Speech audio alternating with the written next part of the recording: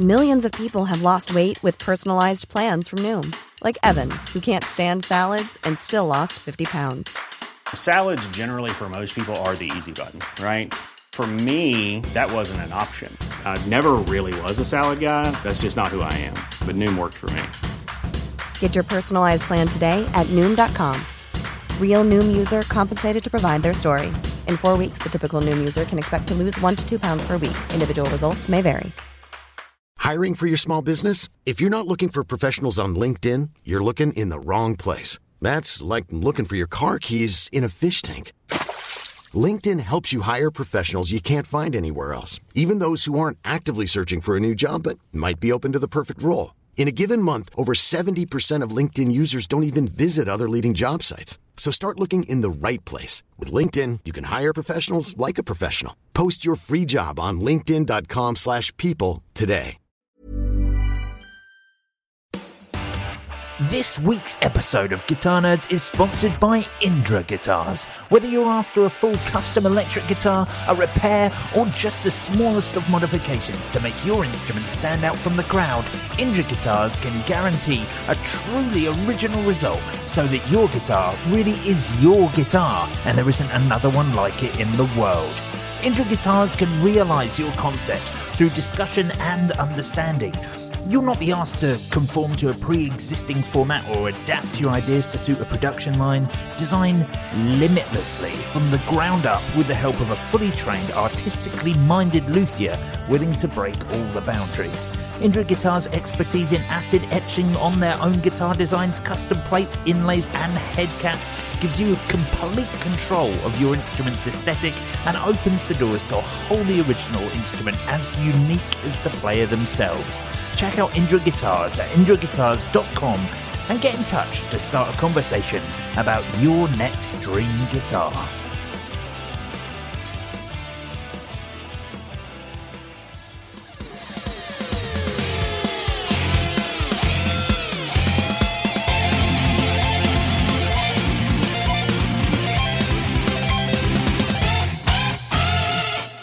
And welcome to the Guitar Nerds Podcast, the world's #1 guitar podcast. I am your host, Joe Branton, joined this week by Mark Packham. Sup? Jay Cross. Hello. And Matthew Knight. Word. Exactly. And on this week's episode, there's a decent amount of news to talk about, and we're going to be taking questions from our Facebook group, facebook.com/groups/Guitar Nerds Forum. Now, as we normally do now at this stage in the podcast, we're going to welcome our new Patreon backers. You can join us on Patreon at patreon.com/Guitar Nerds. But welcome this week to Gary Flower, Brian Hansen, Blaze Bazaar, Timothy Lynch, and Michael Howe. Thank you very much for joining the club. I guess a slight precursor. Now I'm going to tell you all about the competition in a minute that we're currently running with Redbeard Effects. But a slight precursor to that is to explain to the audience that that this week we're going to be going a little bit old school with our Patreon song at the end. We're going to have for one episode only. You're going to do it? I'm going to try and do it in one breath. Yes. So there's the reason behind it is that today my laptop You dropped fried. your computer down the toilet. Yeah, exactly. So I don't understand why anyone would have their laptop in the bathroom with them. Weird but, that. Yeah, It's I just mean, because I'm working. it was right there, 24/7, working all the time, no matter what I'm doing. What's that? 24 seconds, 7 minutes a day. Working something. Yeah. Well, anyway, so my laptop has broken, and whilst it's being repaired, unfortunately, I don't have any access to a door to record the song. Certainly not in time for it to come out. So we're going to be going a little bit old school. I'm going to be trying to do this in one breath. Which do we know how many more people there are in comparison to the last time we did it? Or maybe there's fewer. Maybe people have got bored of us. There are more. In fact, we got 2 extra 10 tiers this week. So I reckon you can. They don't count. Need to be a full calendar month. Right? Yeah. Well, I'm kidding. I'm kidding. Yeah. Obviously, there are more patrons now than there have ever been on our Patreon, so this is going to be extra tough. I don't know if I'll actually be able to make it through, but we'll see. We'll see if I can. Anyway, first we need to talk about this Redbeard effects giveaway that we're doing. So as mentioned, in the last 2 weeks, we've teamed up with Mikey Demas from Red Beard Effects, and we're going to be announcing a winner to this competition here on the podcast on the 26th of February. Entries open worldwide, so you can join wherever you are, and you can enter on like Facebook, Twitter, Instagram, Patreon. You can even go to our website and fill in the form and join, or you can email us. All you've got to do is tag a friend who you think should also enter and answer the question: what is one piece of Redbeard merchandise that you can buy on the Redbeard website? And to find the answer to that, visit redbeardeffects.com. There are loads of posts all over our social channels, so just find one of those and comment on that, and that will be fantastic. And we'll be, as I say, announcing the winner right here on the 26th of February. Is that next week? I think that's next week, isn't it? What's the date today? Yeah, it is next week. Yeah, it's next week, so there you go. So it's nearly time for us to do that. But yes, that would be fantastic. Can I win?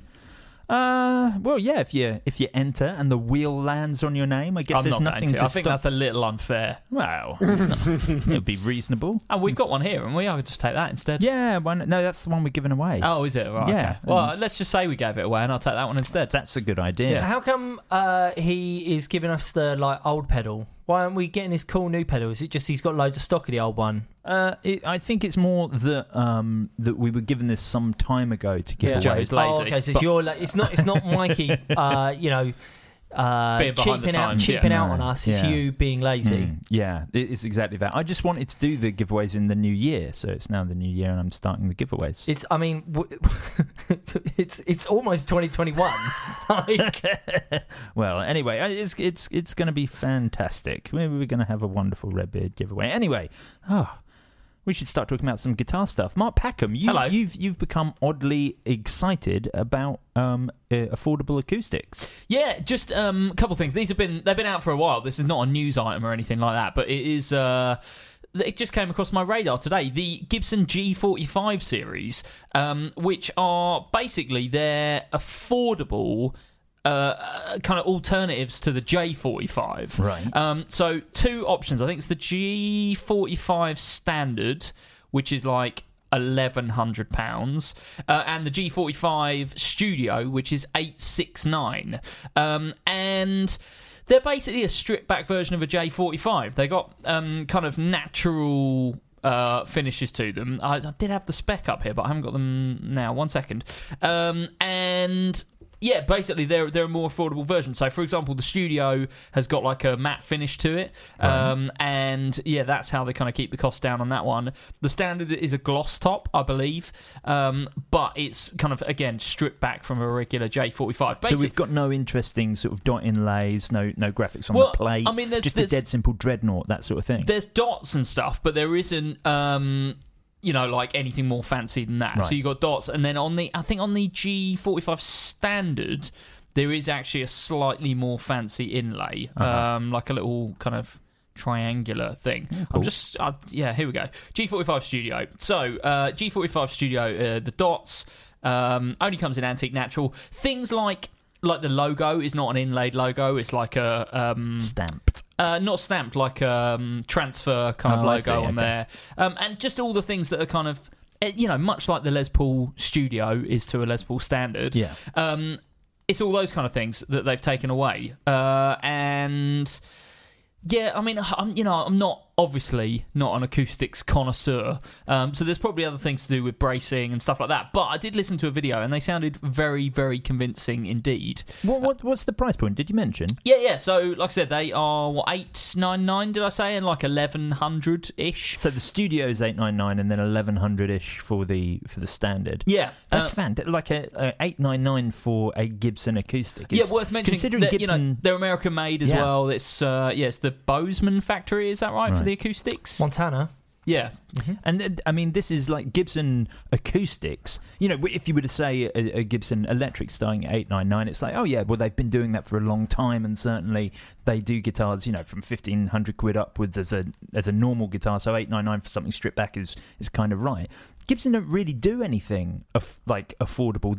They're like the most expensive of the top acoustic companies, Yeah. out of the Taylor, Martin, and Gibson. Gibson don't really bother doing anything at this price point. No, I think and I think they do now. That's the key. Yeah. To be fair, these came out a long time ago. They came out kind of 18 months ago or something like Right, that, or a we year just- ago.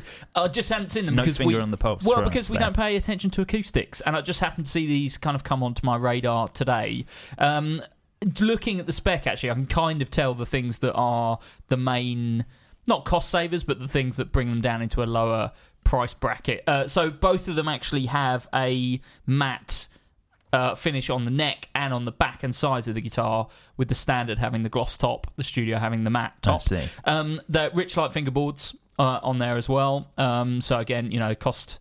That generally brings the cost down. But, overall, they just seem like a really good package. They've both got Fishman pickups in there, so you can plug them in They're as not well. just acoustics? No, Wow. no. Okay. They've both got Fishman pickups in there. I'm really into it. I'm sort of thinking about a new acoustic because, I've got the GS Mini, but, it's a GS Mini. They're a cool thing. Cool thing to have, nice little thing, but I kind of I'm feeling like I need to get rid of all the cheap stuff that I've got and just have some one or two really nice things.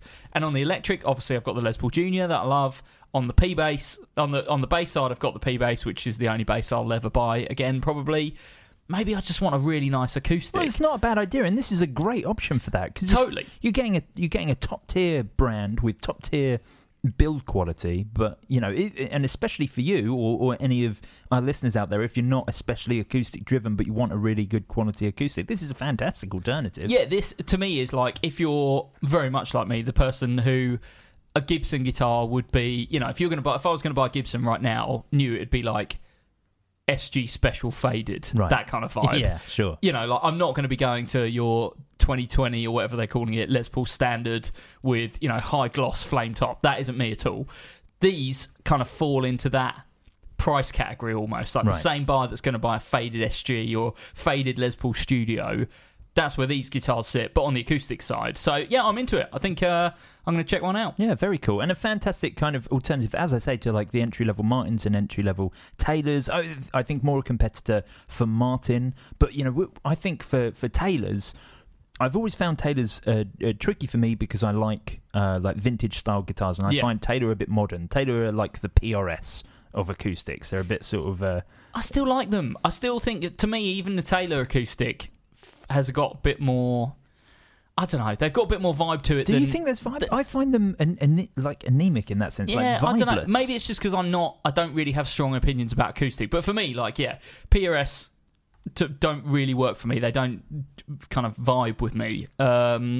Whereas I could pick up a Taylor. I could rock a Taylor. Fair enough. I just, they're a touch modern, but again, but I'm very vintage minded, so I don't even like the modern Fenders. Yeah. So I guess there's that. But, and certainly with Martin, the problem with them at their entry level is whether or not this actually makes a difference to how good the guitar is, but their entry level guitars all have like a ply neck.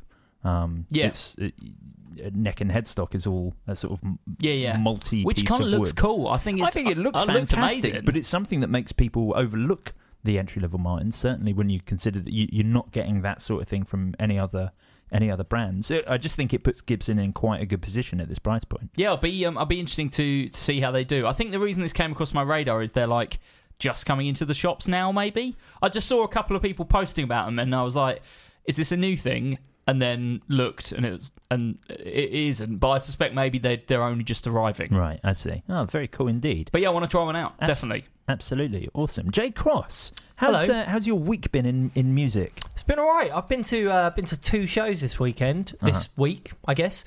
So on Tuesday or Wednesday, whatever day it was. Wednesday. Mark bullied me into going to see a band with him that he really wanted to see.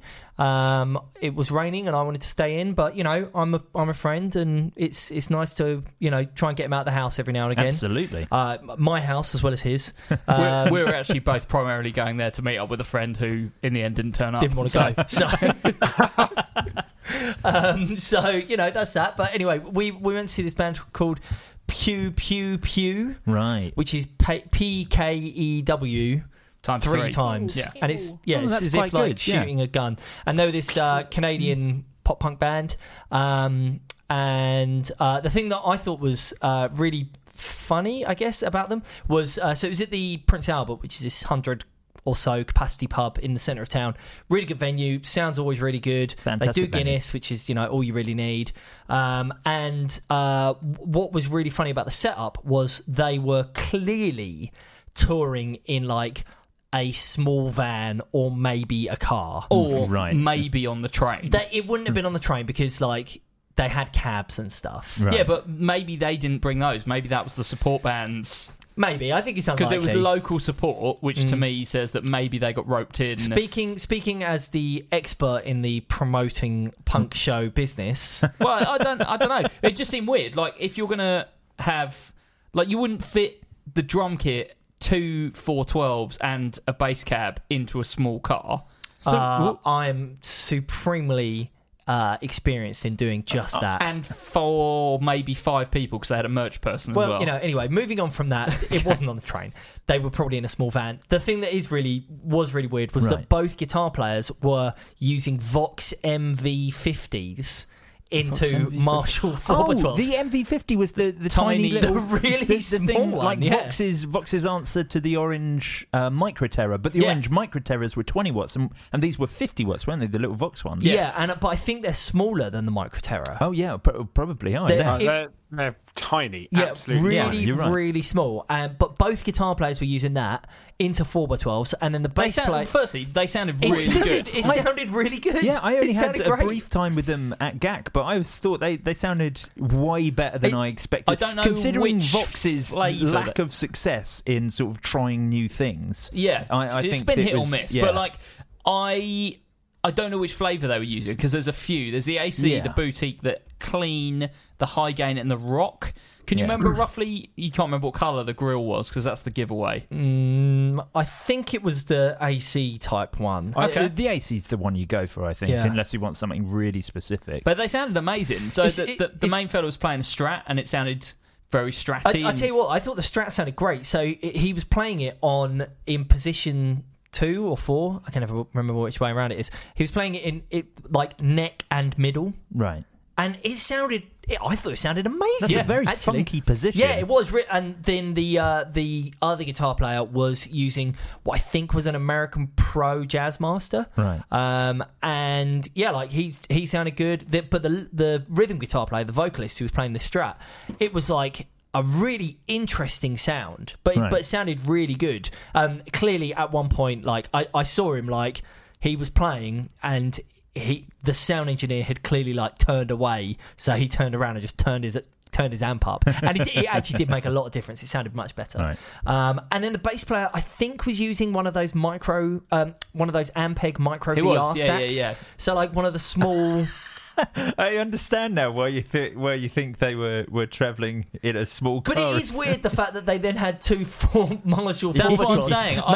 Maybe that was the only cabs they were able to borrow in this country. I just kind of feel it's like, why would you have those cabs if you had small heads? I think they must have been in a car, maybe doing it, and then using local backline. Maybe. But yeah, so it was very funny and just a cool kind of way to show that you don't.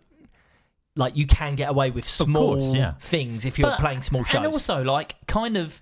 And I say small shows, there was 80 people there, which for a punk band is fantastic. I will say that the Prince Albert is it's a small venue, it is also a fantastic and very renowned venue in the UK. It sounds amazing. The sound system there is very good. Yeah. So that's always going to help, but turning up with a battery amp. It kind of speaks to what I was going to say of, like, if you're in a decent venue with a decent PA and a decent engineer, and crucially, you're a good band. Yeah. You can sort of use anything. Yeah, because totally. If someone said to you, you've got to tour the UK, you're going to be using local backline, but we need you to bring heads to all the gigs. Your first choice wouldn't be for you to think, I know, Vox MV50s. That's it, I'm in. You would probably still How much is an MV50? I think they may be discontinued. I looked on one side and it said product unavailable. 100 quid, a couple of places got them up for. The prices actually are all over the place. I think it depends what you get. All over the place, but you can get them for as little as £100. So yeah, I mean, like I said, if you're in a small car and someone said, what amps do you want us to get you for this thing? You can fly in, pick them up, and you can drive around in this car. You'd probably still, just because off the top of your head, you'd go, Orange Micro Terror, or something from one of the obvious choices. Yeah, but they were using these Voxes, and it sounded great. And I kind of think, it's half because that product is actually really good. Because it's their new tube technology, isn't it? But also, secondly, you can just make, if any guitar amp works, basically, you can make it sound good. Right. Yeah, that's totally. Yeah. And then, so that was Wednesday or Tuesday. I've already forgotten. Wednesday. And then on Saturday, on completely the other end of the spectrum, I went to see the Menzingers, who are this punk band from Philadelphia. They played at the Kentish Town Forum.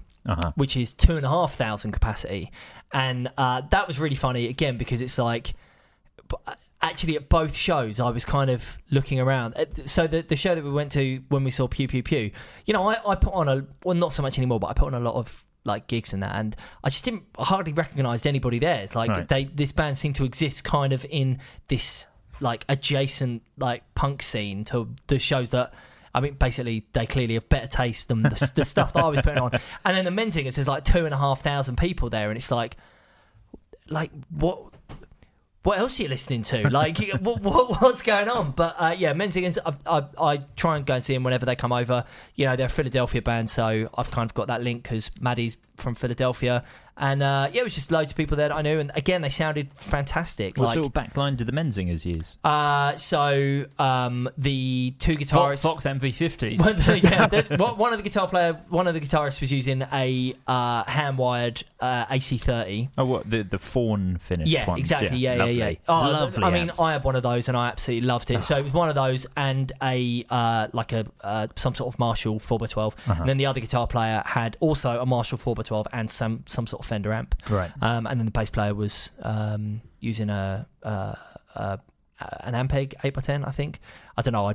I'd been to a beer festival earlier in the day, so my memory may be clouded, as was the beer. But it was it was good. It was good. It just I'm just trying to like go to more shows this year. Like I felt like last year and even the year before, just kind of like stopped going and stopped like saying yes to go to stuff. And sometimes you go and like the bands that you go and see are genuinely really, really good. So I'm just saying yes to going to more shows. That's what I want to do that this year. Just go and see more bands who I'm like, nah, I think I'll stay in and watch the telly. Wonderful. I want to watch them play the telly caster. Tell you what, talking about tellies, just looking at some photos of Pew Pew Pew, they've either got amazing guitar collections or they just are really good at borrowing guitars from people. Right. Because almost every single picture of them on Google Images, the two guitar players are playing a different guitar in every single photo. I saw that as well because I was trying to find earlier this week. We were talking about what that Strat was that he was using. Yeah. I think it was some sort of, I think it was like an 80s Strat. Right. But so this first picture, the main fella is playing a Les Paul Melody Maker. Remember the ones from maybe like 10 years ago that were a thin body Les Paul Junior. But it looks like it's got a humbucker in it maybe. And the other guitar player is playing a Midnight Wine Telly. Skip forward a couple pictures, and the main fella is playing a SG Melody Maker. Oh, yes. And the other... I can get behind that. And then he's playing a Jazzmaster in this photo, and then he's playing a Strat, and then there's more different tellies. There's the SG Melody Maker. Yeah, it's all over the place. Oh, very cool. I mean, we've all been in bands where we show up without our guitars and, you know, it works out. Maybe that's just what they always do. There's an SG Standard there. There's a... Joe... I've never seen anyone look more confused than when I said that. And I looked at Joe. Sorry, excuse me. What? How can you show up with? How can you show up without your guitar? What if it's not in the correct tuning? Why are you saying singular? Why would you turn up with one? I was thinking about this the other day. One of the first ever kind of bigger gigs that I did was an all-dayer at the Concord, which is in Brighton, which is maybe 800 capacity, something like that? No, it's 650, I think. 650. But it was an all-dayer, so it was like loads of basically teenager punk bands with like one headliner. The idea being that the headliner was the band that the people who knew what they were on about wanted to see, and probably quite expensive, but wouldn't bring that many people. And then you fill it with 9 other bands from the local area that bring their, 25 mates each, something like that. Right. And it's enough to fill the hall roughly. You don't pay any of the local bands, and then you just pay the headliner with the money that these children essentially have brought in, me being one of them. And anyway, on that first gig, bear in mind it's a 650 cap venue or whatever it is, a band turned up at, like, everyone was sound checking, all the bands sort of arriving. This band turned up, and they were like, "Oh, we're here then." And the promoter's like, "Okay, yeah, just put your stuff over there." And they're like, "What stuff?" And he's like, your guitars and that.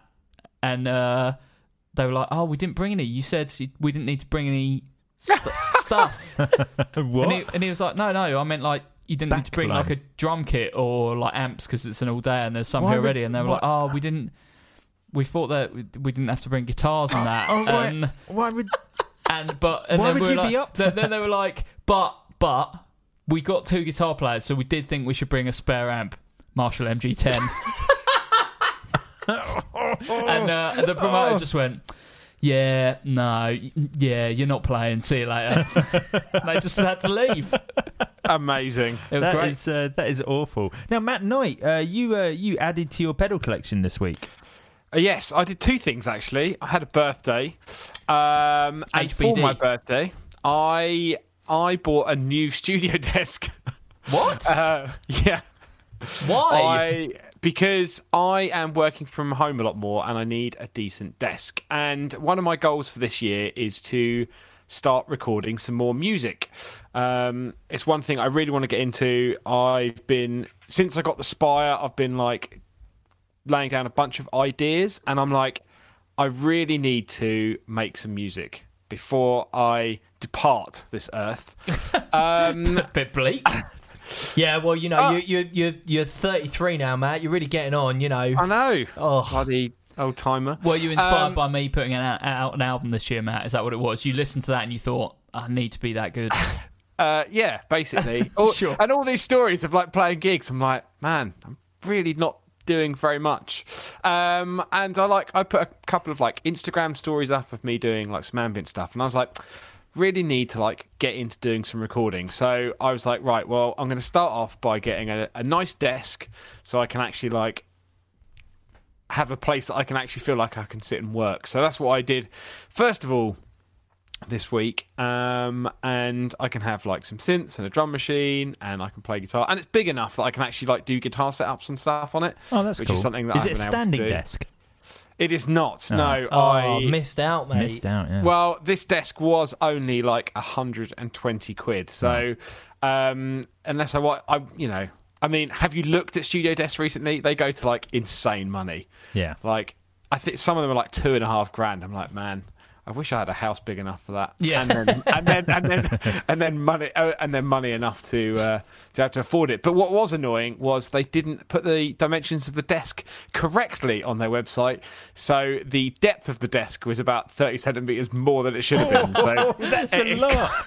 That's so much. It is massive. But it's cool because I'm sitting on it right now going, and it's got a shelf just for my Space Echo. How about that? So I can sit here and that's be nice. like, imaging finding a desk that has a that's Space part Echo of the only shelf. reason I actually bought it. Is that the know. reason why you decided to go up in your loft this weekend, Matty? Yes, and put my foot through my ceiling. That was after. You've got to have a Classic. You've got to have a low with every high. And it was literally high because I stepped straight through the ceiling. Straight through it. I was like, I saved all this money by getting, a cheap studio desk. It looks great. Oh, I've just spent it all by putting my foot Someone's through got to replaster my roof now. Did you fall through, or did the... No, I just put my foot through. I just imagine one little leg dangling down.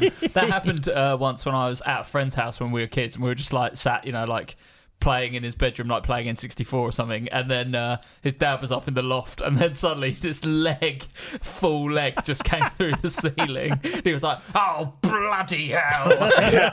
I did exactly that. There was more swearing, but I was so annoyed. I was getting ready to go home for the weekend, and I was just like, I need to get this stuff up in the loft, because I'd obviously dismantled my old desk and then slipped, and then it was like, bam! I was like, easy come, easy go. So, Matt, what is for home recording? What is my ceiling made out of? What's your very little mostly duct plasterboard. tape now, I imagine.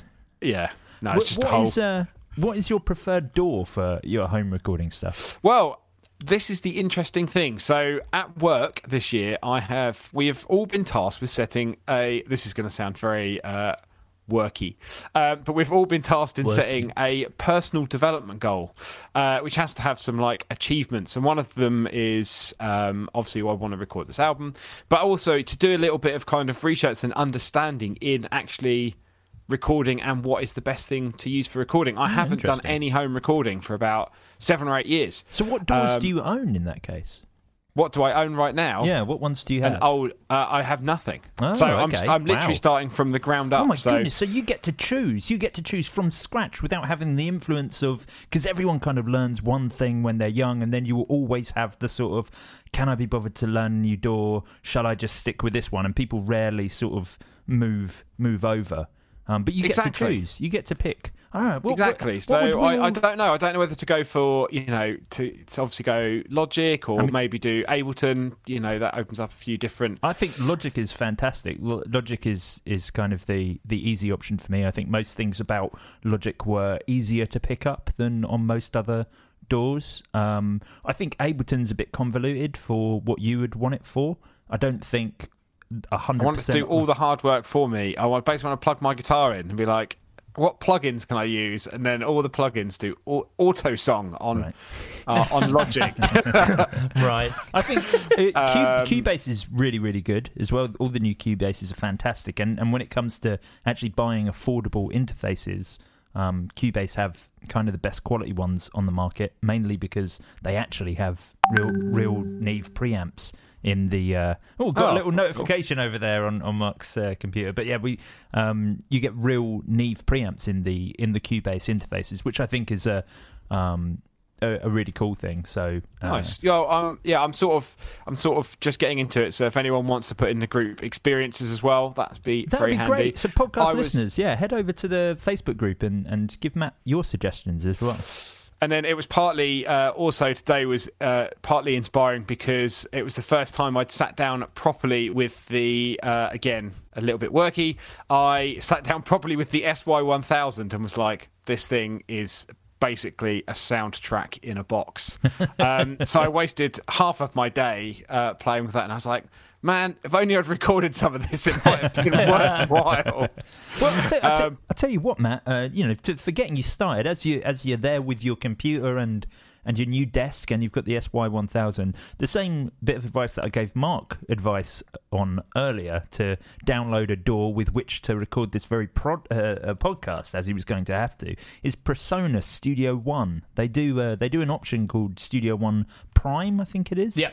Which is completely free. So you can buy they've got 3 tiers. Their middle tier, which includes everything of what you really need, to be honest, is only £80. But there is a free version. It simply doesn't allow you to use plugins, so you're limited to the things that are included, the virtual instruments that are included.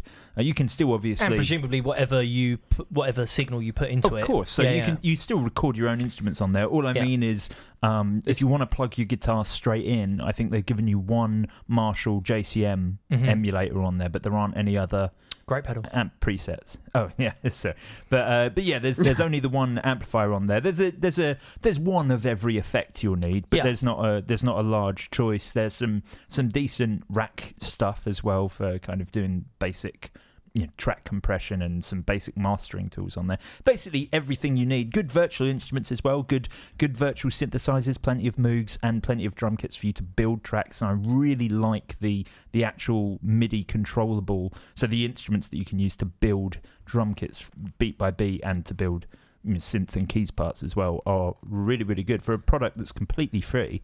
After I've used it to edit this rubbish, I'm actually going to use some of the loops and stuff you get free with it to build some tunes and see what I can do with it. Yeah, it's fantastic.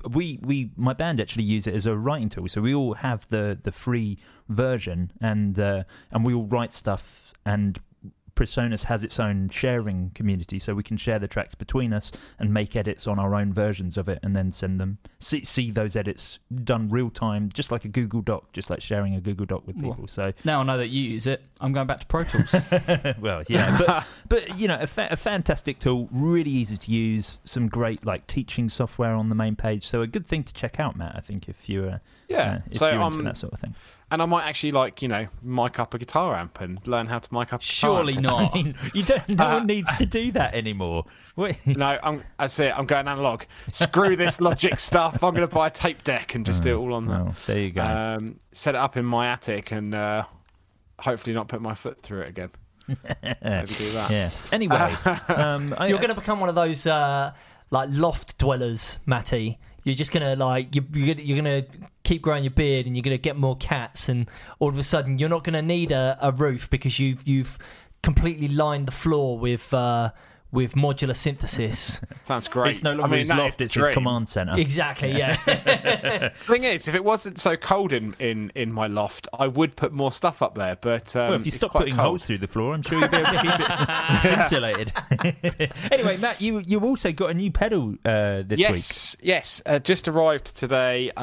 Old Blood Noise Minim. Oh, I'm very excited to hear about this. Wonderful. We talked about it a lot, I think, or a little bit at least, on Gear of the Year, because it came out right towards the end of 2019, and it's sort of the upgraded version. I think you were sort of saying, Marcus, the upgraded version to the Reaver. It's like a new flavour, I think, of that pedal. So like different artwork, but also a couple of the functions are slightly different, I think. Yes. And slightly new sound as well. Yeah, so it's I was doing a little bit of research just before we started the podcast. So you've obviously got reverb control and then modulation, which is like a harmonic tremolo. That's activated by the bypass control. You've then got decay, feedback, delay and time. So delay is your delay level. So you can mix those together. But then you've got, the reverse control. You've then got an order control, so whether reverb comes before delay. You can blend in the dry signal, and then you've got speed control as well. So I think you can actually change the speed of the reverse portion of the delay. So you can get these kind of octave up style shimmers and stuff like that. So I think they've upgraded a few of the features. And if I remember rightly, it's in conjunction with a company called Data Choir. I think that's who also did the Reaver as well. No, I think it's not. I think the Reaver or Rever was a collaboration. I think this is their own works, I think. Okay. I stand corrected. Yeah, I believe so. I might be wrong on that, but you might want to just check on the site. But yeah, I think this is their kind of their own work. Yes, but I'm excited to plug it in, and I had a bit of a chat with Dan and Brady at NAMM, who are also listening to this podcast. So hello to those guys. Thanks for sending it through, and look forward to checking it out and plugging it in and making some ambient noise. Since they did part of the Mood as well, I think it would be cool to pair those two together and maybe make it the first track on my album. I'm really excited about hearing Matt make ambient music. Certainly, it's something that you've always excelled at. It would be nice to hear you actually commit some to tape. Play less notes. Yeah. I said January 1st, I said my outlook on 2020 is less is more. Do less. So less notes, more pedals, yeah? Stuff, but make it more impactful. So if I play... Exactly. Less notes, more ambience. And I'll just eventually record an album that's one note, and it'll be so ambient it will just never finish. Fantastic. People have been saying this podcast is one note for years, and now we should dive headfirst into a big old barrel of news.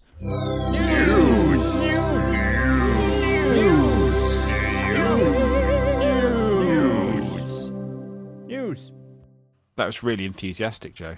Oh, thanks. Thank you very much. Okay. So first up on the news, let's start. Let's start with you, Matty and I. Let's talk about some Rock and Roll Relics. How about that? Yes. I love this brand, and I think one of the only stores I've seen them for sale regularly is World Guitars, who, if you haven't been on their website recently, have a fantastic selection of loads and loads of amazing different sort of boutique guitars. So Rock and Roll Relics, a company out of LA who make kind of Gibson and Gretsch kind of clones, but all with their sort of own unique twist. I always think they've got a real kind of 50s theme running throughout. Obviously, the guitars were made of that sort of era, but they always kind of add a few extra design touches I think are really nice. Plus, they're obviously amazingly reliced, but this is their new design. So this is the Revenge, which is their first offset set neck design guitar. So imagine kind of half... To me, it looks like half Les Paul, half Firebird. Oh, is that what you think? I don't know. Yeah, that's what I thought it was. It looks like a sort of squashed Firebird. Yeah, it does. Squash Firebird, a little bit of Les Paul about it. So this is a 24.75 scale, 10 to 14 inch compound radius fingerboard neck with a back calf profile, slim cut.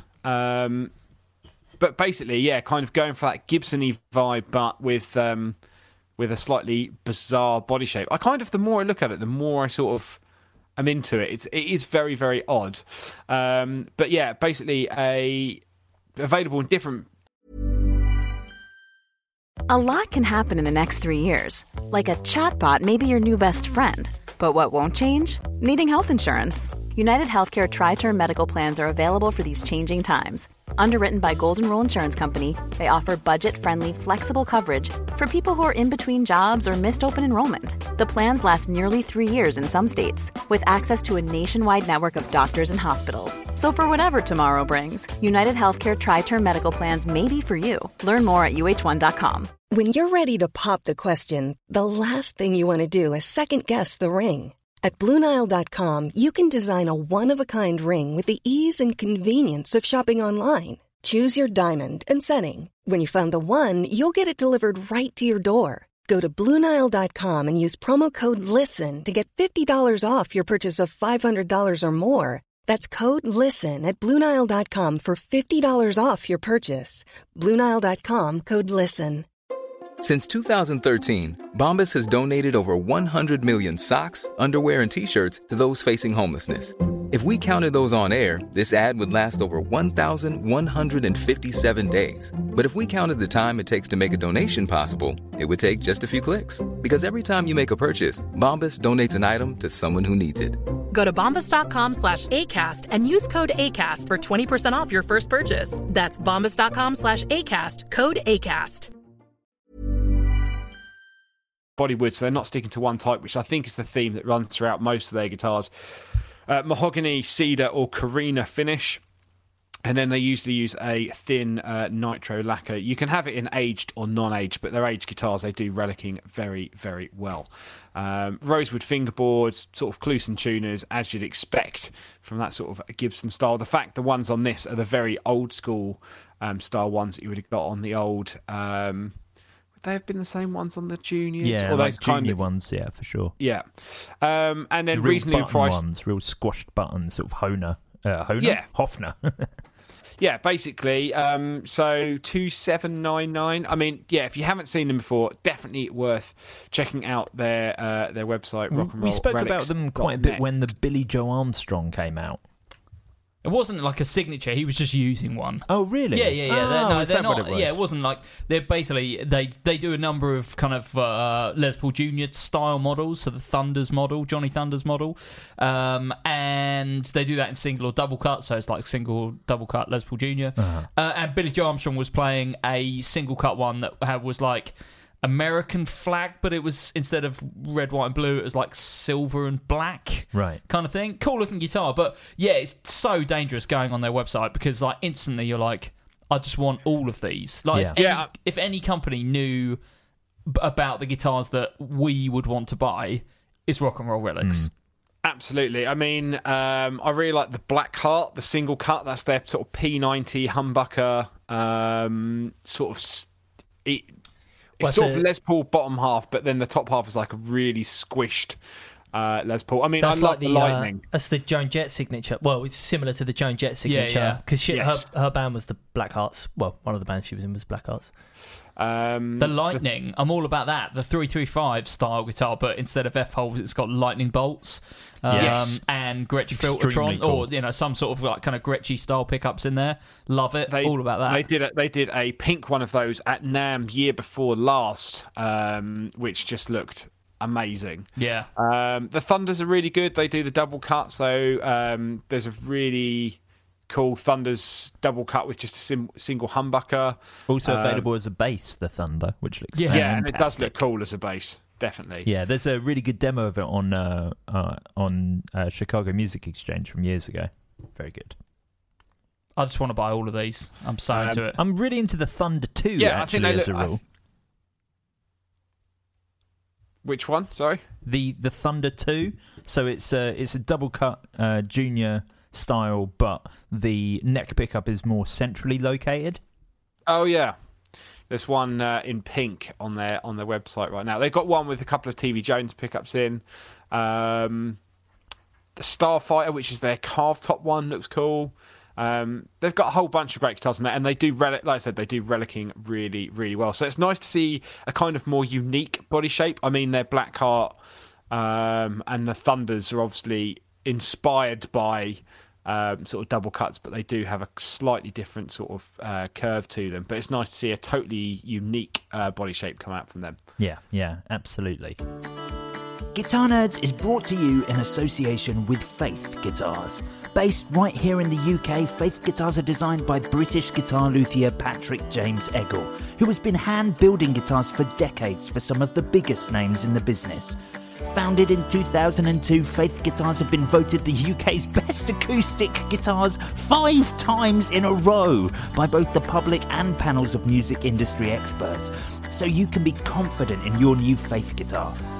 Like all quality acoustics, Faith guitars are made of all solid tone woods, so you can be sure they'll start off sounding great and improve year on year. Faith don't use laminated woods. But you'll be pleased to know that despite the all-solid tone woods, the superb specification and handmade construction, Faith guitars are still affordable, with prices starting at around £450 or $600. Discover the range at faithguitars.com and then visit one of the many UK or European retailers to try them for yourself. But hold up, if you're in the USA or Canada, you can buy direct at faithguitarsusa.com, and by using the coupon code NERDS at the checkout, you can get an exclusive 10% discount. So, in the UK and Europe, check out the guitars at your local dealer or faithguitars.com, but for North American listeners, buy direct at faithguitarsusa.com and use the coupon code NERDS for a special 10% off at the checkout. That's USA coupon code NERDS at the checkout. Faith Guitars, award-winning acoustics designed right here in the UK.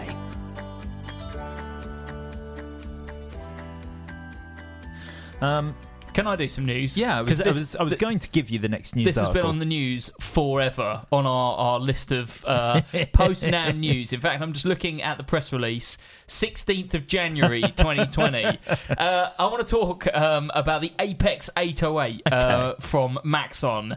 Now, Maxon, obviously the fathers of the Tube Screamer style pedal, the original OD 808, I believe. Max on, Max off. Indeed. Before it was rebranded and licensed to Ibanez as the TS-808, was first called the Maxon OD 808. Maxon have gone back to their roots, and they brought on the original designer. I'm going to try not to butcher this name. Susumu Tamura, the creator of the original Tube Screamer, has come back on board, and they've basically kind of made the ultimate Tube Screamer. So Tamura apparently has taken 100 different Tube Screamer, either like original ones or vintagey ones, or like brand new takes, listened to all of them, worked out how they all work, and has then gone, right, I can make the ultimate tube screamer. That does sound cool. I mean, I wonder how many companies have claimed to have made the ultimate tube screamer. Well, sure, but I mean, this is the original designer with the aggregate of the 100 best tube screamer clones. I mean, you're not going to get much better than this. I also think that's quite cool in the it's not just the original designer saying, no, the original design is the best, and I am going to make a new version of that or whatever. They're He's sort of learning from it. I guess. Well, taking on board the tweaks that other people have done or whatever.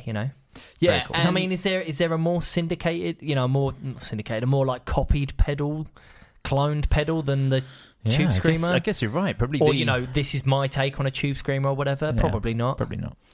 The only thing, or one of the things, I can't find a price for it at the moment. It doesn't. Oh no, $299 USDs is where it's coming in at. So it is fairly pricey, and it's a very, very stripped back pedal. It's a very basic kind of black and green box with 3 controls on it. Which I think it looks like the budget TC chassis that they've been using. I mean, it's like the most basic layout 3-knob pedal that you could ever imagine. Doesn't even have the controls like D, T, and L. I don't know what they do, but sure. Someone could try one and let us know. That'd be good. The jacks aren't top mounted. No, they are indeed side mounted. What's wrong with that? Just Joe's fussy. We're so past this. Joe's been reading one too many complaints on the internet. Yeah. I mean, it looks super cool. I actually haven't listened to a demo of it yet because it's been on the news so long I kind of forgot that it even existed. So I haven't got around to listening to a demo. But I mean, I think it's a cool thing to go back to the original designer to produce something like this, and also to do it in a way that isn't particularly fancy. Like, it's not like a sparkly green box or whatever. It's just like a cool retro-y 80s sort of looking pedal. This could have been the original design and you wouldn't even notice that it was different. I guess Ibanez have really covered the sort of doing all the sparkly all the anniversaries and all that sort of thing. There's that one that you can get in the massive box and it comes in like a padded bit. There was the gold one that they did for a little while as well. Do you remember that gold one? Yeah. Who was that made in collaboration with? That wasn't gold. That was copper, I believe. Copper? Yeah, that was the copper one. But I think there is a gold one available, and there was also that sparkly green one that had the green knobs on it as well. Looking at Maxon's website, they're not available yet. Release date TBD, and the price is $299 USD. Oh, it's still a very cool pedal. If you're into tube screamers, it might be one to get. It might be the one. Yes, absolutely. Jay Cross. There's even more Fender news this week. Even more cool things have happened that Fender have done this week. And can I start us off with the? Can we talk about no-casters, or not really a no-caster, but can we talk about that? Yeah, sure. So 2020, the year that we're living in now, in case you're listening to this sometime in the future, is set the past. Or the okay, yeah, you love the past those.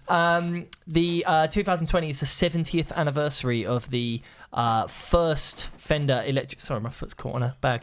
The first Fender electric guitar, which, as we all know, was originally called the Broadcaster, and then Gretsch sent a cease and desist because the Broadcaster name was owned by them. They made a drum set called the Broadcaster, so the name was just scrubbed off the top of the guitar, and that's where we got the name No-Caster from, and then that eventually became Telecaster. I think I told this story last week, a couple of weeks ago, when we were talking about the the custom shop and the American series reissue of the No-Caster. But what has launched now, and I think they're limited, so I don't want to dwell too much on it, but it's an FSR style, although they're now called limited edition. I'm not really sure what the differentiator is, but a limited edition player telly, which is a butterscotch blonde telly with 51 no-caster pickups in it. So yeah, really cool. This is very cool. Yeah, really, really cool. I mean, this is kind of what we all love about the kind of FSR or limited edition runs of Fender guitars. It's taking a guitar that you know and love, and then just making a few little changes to it to turn it into something completely different. Yeah. So, and I mean, not that turning a player telly into a different type of player telly is that different, but still, it is cool. Having the pickup and the right finish, this is the most affordable we've ever been able to get. A Fender headstock decal. I mean, it's a shame they haven't gone for the original bridge on this. It's still a player bridge. Yeah, well, I mean, it's still a player guitar, and the thing is if you want the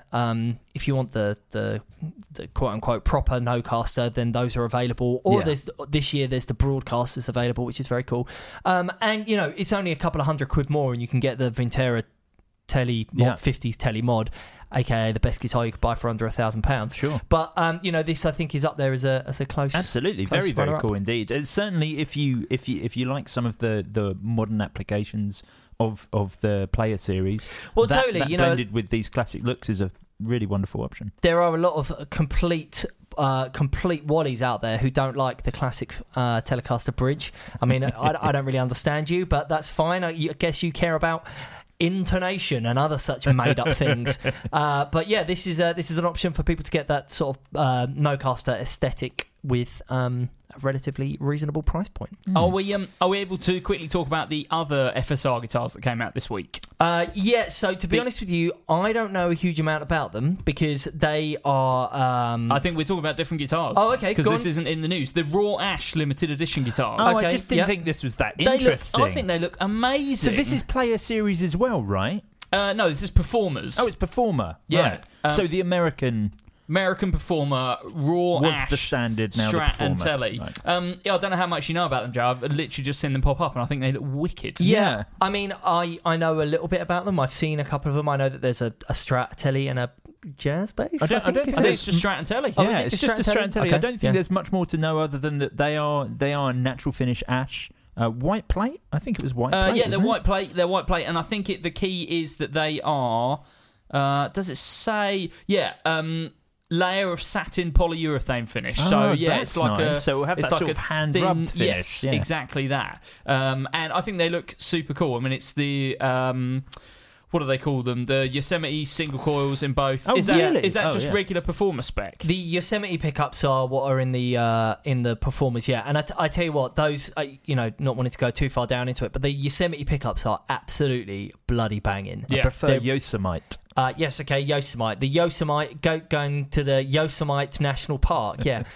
Those pickups are really very, very good. They sound wicked. So yeah, I'm into this. This, to me, is like original Highway Ones, satiny That's finishes. True. I didn't think about that. That is pretty cool. Yeah. I really like black scratch plates on like all the... No, I think like a natural guitar, you want a white scratch plate. Yeah, I like it. I think I'm maybe governed by those 70s jazz basses. Oh, yeah. But this is a different kind of natural, though. Those have got kind of yellowy tint to them. This is very much a kind of... Just the wood. Very woody looking. They are very woody. And the white scratch plate, I think, looks wicked. I'm into these a big way. Oh, very cool indeed. The other thing, which I think is probably a bit more interesting... Sorry, Mark, not to cut across you there. But did you see about the Eric Johnson guitars that were... So they were announced at NAMM. The EJ Virginia. But what is... particularly cool about this, and something that you might not have picked up on, is the fact that so there's two Eric Johnson models. There is the custom shop one, master built one, which is $9,000 or something, and then there's a I'll take two. Okay, cool. That'll be $18,000. Thanks. There is the standard American series one. So this is the 1954 Virginia Strat from the Stories collection. Yes, I've seen this. So Stories is a new range? So or is it limited edition? This is the first one from the Stories collection. Right. And basically what it is it is a guitar that is based on a modified original guitar. So Eric Johnson has this 1954 Strat, which is a sassafras body, which is a type of wood which wasn't used very regularly. In fact, from the small amount of research that I've done on it, it may have only come about in 1954. That seems to be the consensus that I saw on a couple of forums. But like I say, I'm sure people will come and say that I'm incorrect on that, which is fine. And the thing that's different about it is that despite it being a 1954 super rare body, there is a Damasio HS2 in the bridge, and it's a 12-inch radius board neck, soft V neck. Right. So basically, the neck and the pickups have changed, but yeah, it's just part of a kind of a series of guitars that are not vintage correct in any way, right? But also maybe not kind of unique enough to be their own standalone signature model. So, for example, Eric Johnson has still got his Thinline Strat, which is a completely bonkers guitar. Having seen a Thinline Strat, it's just so weird. It really is. Yeah, it doesn't look like it fits on the F-hole. Yeah, but it does, and they play really nicely. But so the Stories collection, this is the first one in the series. I think it will be something to keep an eye on, because I think it could be a really interesting series as the as time goes on. Is it going to be like a one a month sort of setup, or is it just random? We'll just see more stuff added to this series. Yeah, more stuff will just get added as it goes. It's certainly not one a month. Oh, very cool. Now, before we finish up this podcast, let's see if we can get one or maybe two questions answered on here. So, I'm editing this podcast. Yeah, don't make me put the duck sound in. It's not me doing it. Look, there he is. Oh. He's making the noise. It's the question duck. Yeah, and now it is the time for the question segment of the podcast. I've sent you the duck. You should just not put it in. I'm just not going to put it in. Just he sounds like I'm going to find another duck clip and put it in instead. Well, you should. Fine. Whatever. Anyway, okay. The question Canada Goose. Yeah. Oh, yeah, that would be good. Maybe we could move on to the question. Don't give him Goose. ideas. Anyway, we could do all the different sounds of various seafaring birds throughout. That could be it. Are you considering a duck a seafaring bird? Yeah, they sort of they swim, they dive, they don't go out to sea though. I think if they go out to sea, they die. Is that what you want, Joe? Do you want to kill ducks? Do you hate ducks?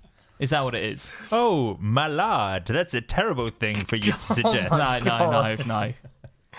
Can we end the podcast now? Yeah, okay, no, we're going to do some questions. Anyway, friend of the podcast, Joe Patik, has asked this. He said, Nerds opinion, what is the best affordable, huggable, high-gain amp, modular, preamp and power amp solution? Huggable? Did you add huggable in there? No, but I love the term. Isn't it a great term? I'm going to use that. Do you mean giggable? Huggable. No, he said huggable. Did he mean to It's definitely autocorrect. It's definitely giggable. But it's the same sort of thing, isn't it? We could say huggable. No. Yeah, like something that you could pick up. Huggable. He definitely meant giggable. I realise that now. I thought he was turning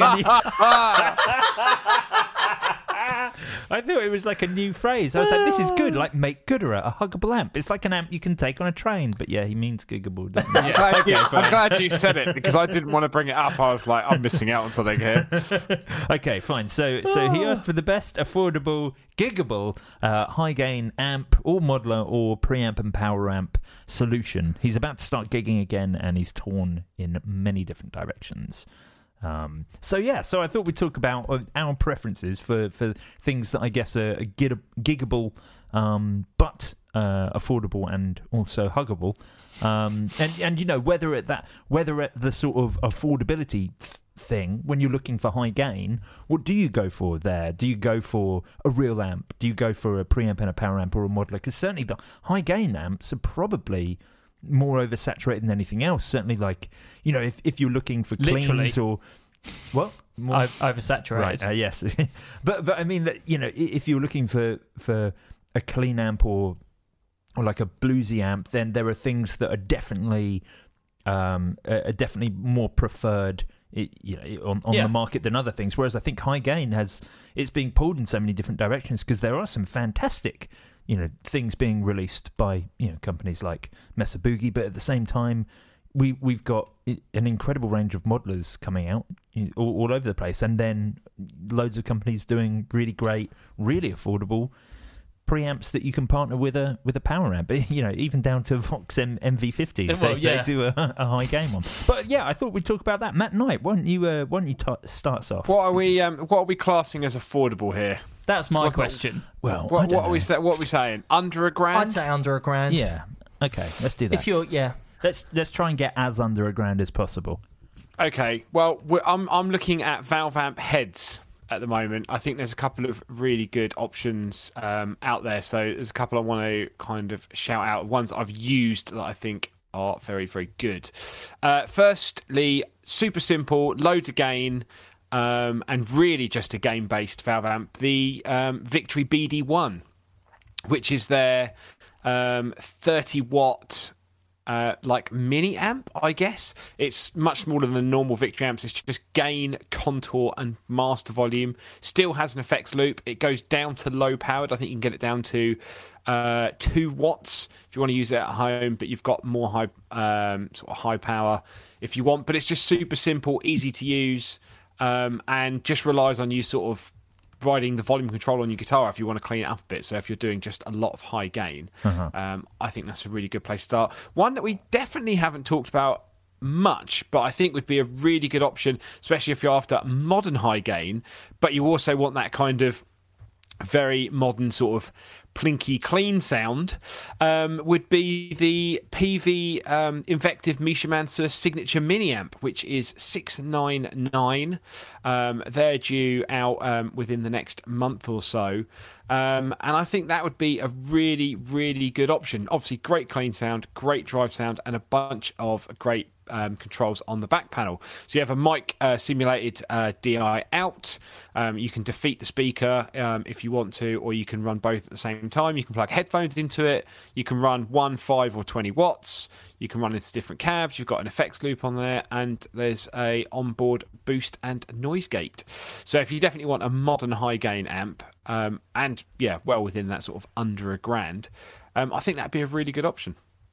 Yeah, very cool. I'm surprised you didn't go for the Boss Katana as one of your suggestions, because of course the Katana. I've already mentioned Boss enough, and really, in fact, I'm pretty sure Joe already has a Katana.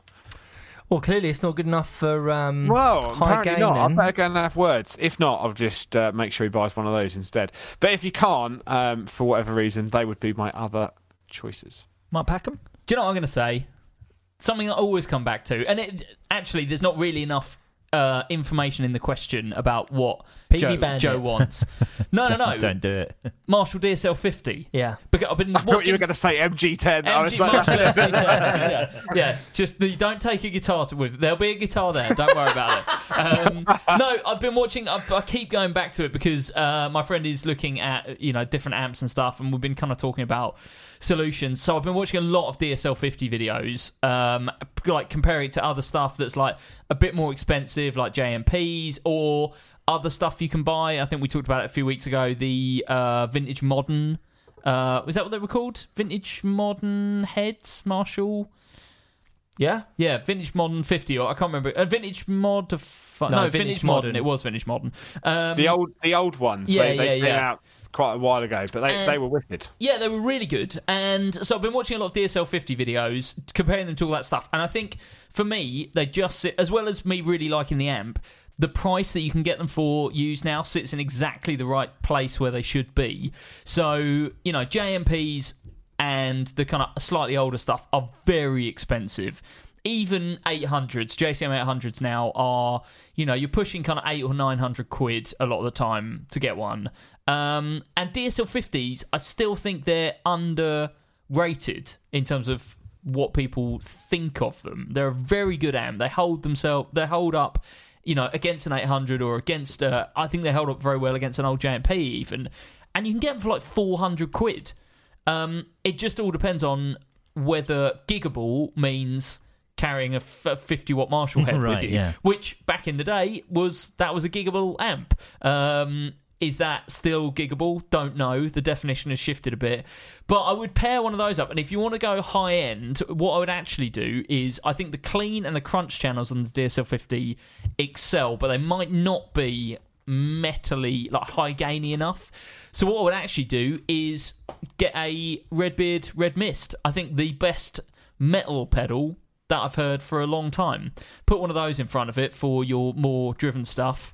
and use that instead of the overdrive channels on the DSL-50, and I think you'd be laughing. That is a really good setup for not much money. No, how much is a Red Mist? 120 quid or something? Yeah, they're not a lot of money. Yeah, so for kind of 500-ish pounds, you've got one of the best valve amps ever made. I'm staking that claim. And a pedal that will put you exactly in the ballpark for doing modern high-gain stuff, but, like, not too clinical. I think something that sounds, like, rough and raw, but has some variety there as well, but will do the modern sound too. Sure.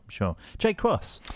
I mean, obviously, this is a little out of my wheelhouse, so I will be the first to admit that. But just kind of thinking back to the sort of things that I would recommend while I was working in the shop, I was just sort of trying to think back to what those were and just having a little look at what the options are out there available at the moment.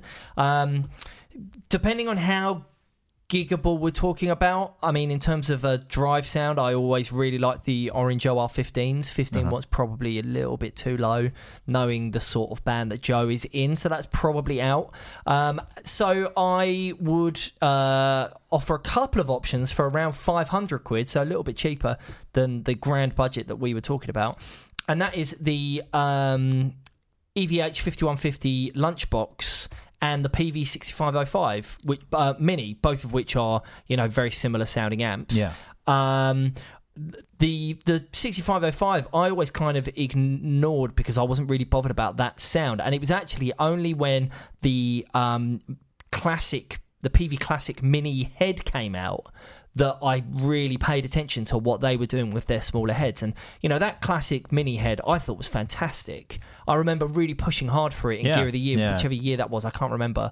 And then the EVH Lunchbox head is, very similar sounding head. The Mark II, I think it is, came out recently. We're on Mark III, the I think. Lunchbox Mark II. Right, okay, Lunchbox might be again, this is really kind of in the peripheral of my knowledge. Okay. But I remember playing both of those, and both the metal chords that I know, which is E and E minor, both sounded great through it. So I'd recommend having a look at those. Right. Okay. Can I also suggest really quickly, again, if you're thinking that you could do, like DSL 50 size, classic Marshall head size, could I just recommend an original 5150? Like, I know they're a bit hard to come by now. There's not much about. How much do they go for? I can't find a price. I was just looking to see if I could find a price for a used one. I can't find one anywhere.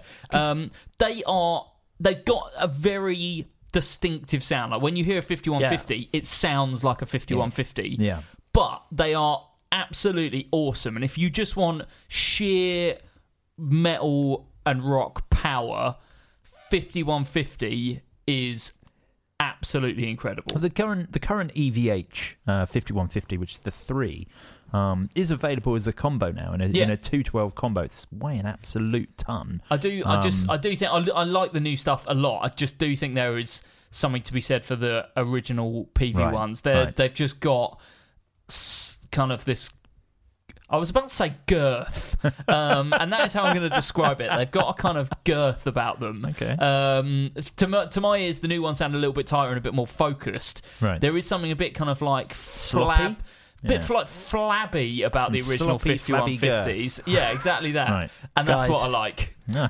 I'm not sure about this. Of course it is, but okay. So my suggestion, I think the thing that I've loved, that I've been the most impressed with, that does this sort of thing over the last little while, has been the Helix, the Line 6 Helix, which of course is now available at a ton of price points. So you can go for the HX Stomp and pick something up for how much are they? Like £400, something like that. I'll have a look right now. An HX Stomp. But you can go for the LT at sort of around £750. I appreciate that's taking up the bulk of our budget here on just the Helix, but it will give you so much more than just a massive range of fantastic sounding high gain amps. And don't forget, Line 6 are updating the Helix all the time and adding new amps and new effects.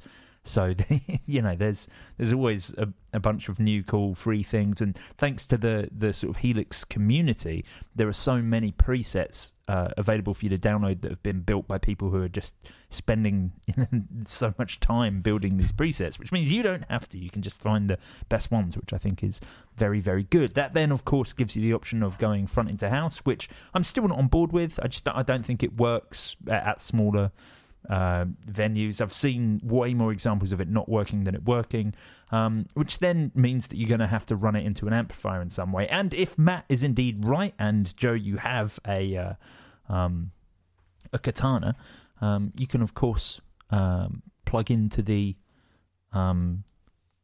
effects loop, and just use it as a power amp essentially, which is very good. Just turn off the cab modelling, and you'll have a fantastic sounding preamp with whatever effects you want, and then you've just got such a massive multitude of various things that you can use. But it's very cool. Anyway, that pretty much brings us up to the end of this week's free episode of the Guitar Nerds podcast. You can, of course, listen to an entire extra episode of Guitar Nerds every week over on our Patreon at patreon.com/Guitar Nerds. You can also find that in the description of this podcast episode. Now, this week, our Patreon episode is the third in our 10-part Gear of the Decade series of podcasts. Each week we're going to be tossing up the best bits from 2010 through to 2019 and then deciding upon the best products of the entire decade. So I guess this week is 2012, and we've got some fantastic things going in the in 2012. Of course, it's the first year we saw custom shop pickups in the Fender Standard line. We had probably, still to date, the most important guitar ever made, the PV 8200. So it's going to be one of those episodes. It's going to be a very exciting episode over on there. And if you want to support us on Patreon, you can for as little as $1 a month. You'll get the podcast ad-free and early every week, plus you can be part of our live audience and participate in our semi-regular Guitar Nerds live episodes. At the $5 tier, you can enjoy an entire extra episode every week, plus access to our entire back catalogue of mini-series like Question Hole, Bar Chords, and the Friday specials.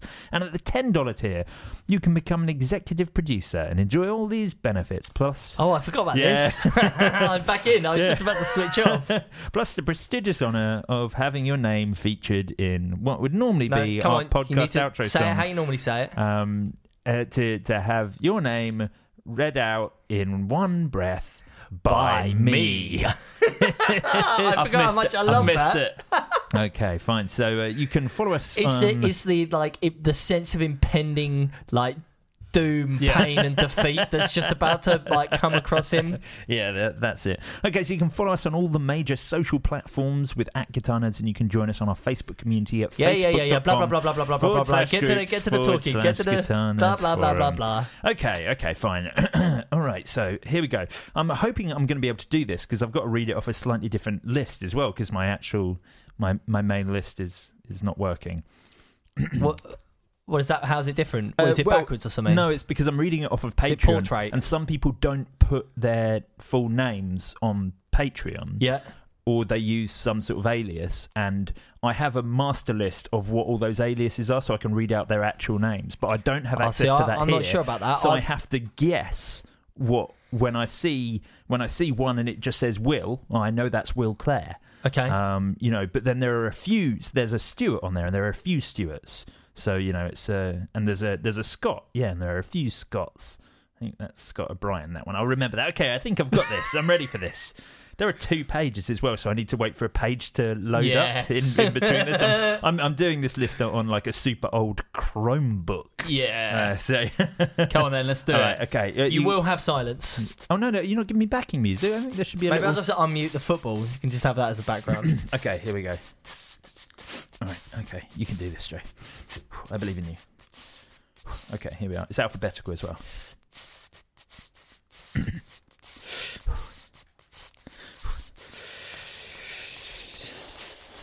Alan Sherman, Adrian Day, Andrew Good, Andy McKenzie, Brad Page, Brian Einsler, Brian Hansen, Carlos Manta, Christian Lund Hansen, Christopher Losif, Dave Lee, Derek Rich, Emery James Baker, Eric File, Eric Hammer, Ernie Cooper, Gavin van der Linden, Hans Ams, Jake Cudmore, Jacob McGee, Jake Gray, Jamie Kemp, JD Short, Jeffrey Wax, John England, Keith Adams, Ken Sayers, Mario Turan, Marcus Alcataraki, Martin Cliff, Matt Bellamy, Matt Roberts, Matthew King, Marin Peters, Michael Howe, Moo Gravitt, Nate Nagel, Neil Milton, Paul Corrigan, Richard Sudworth, Rob Master, Rob Cruel, Rob Nordwick, Rob Grant, Robert Butterworth, Robin Smith, Ross Edwards, Scott O'Brien, Scott Kennedy, Sean Armo, please hurry up and load second page, Stephen Buck. Oh,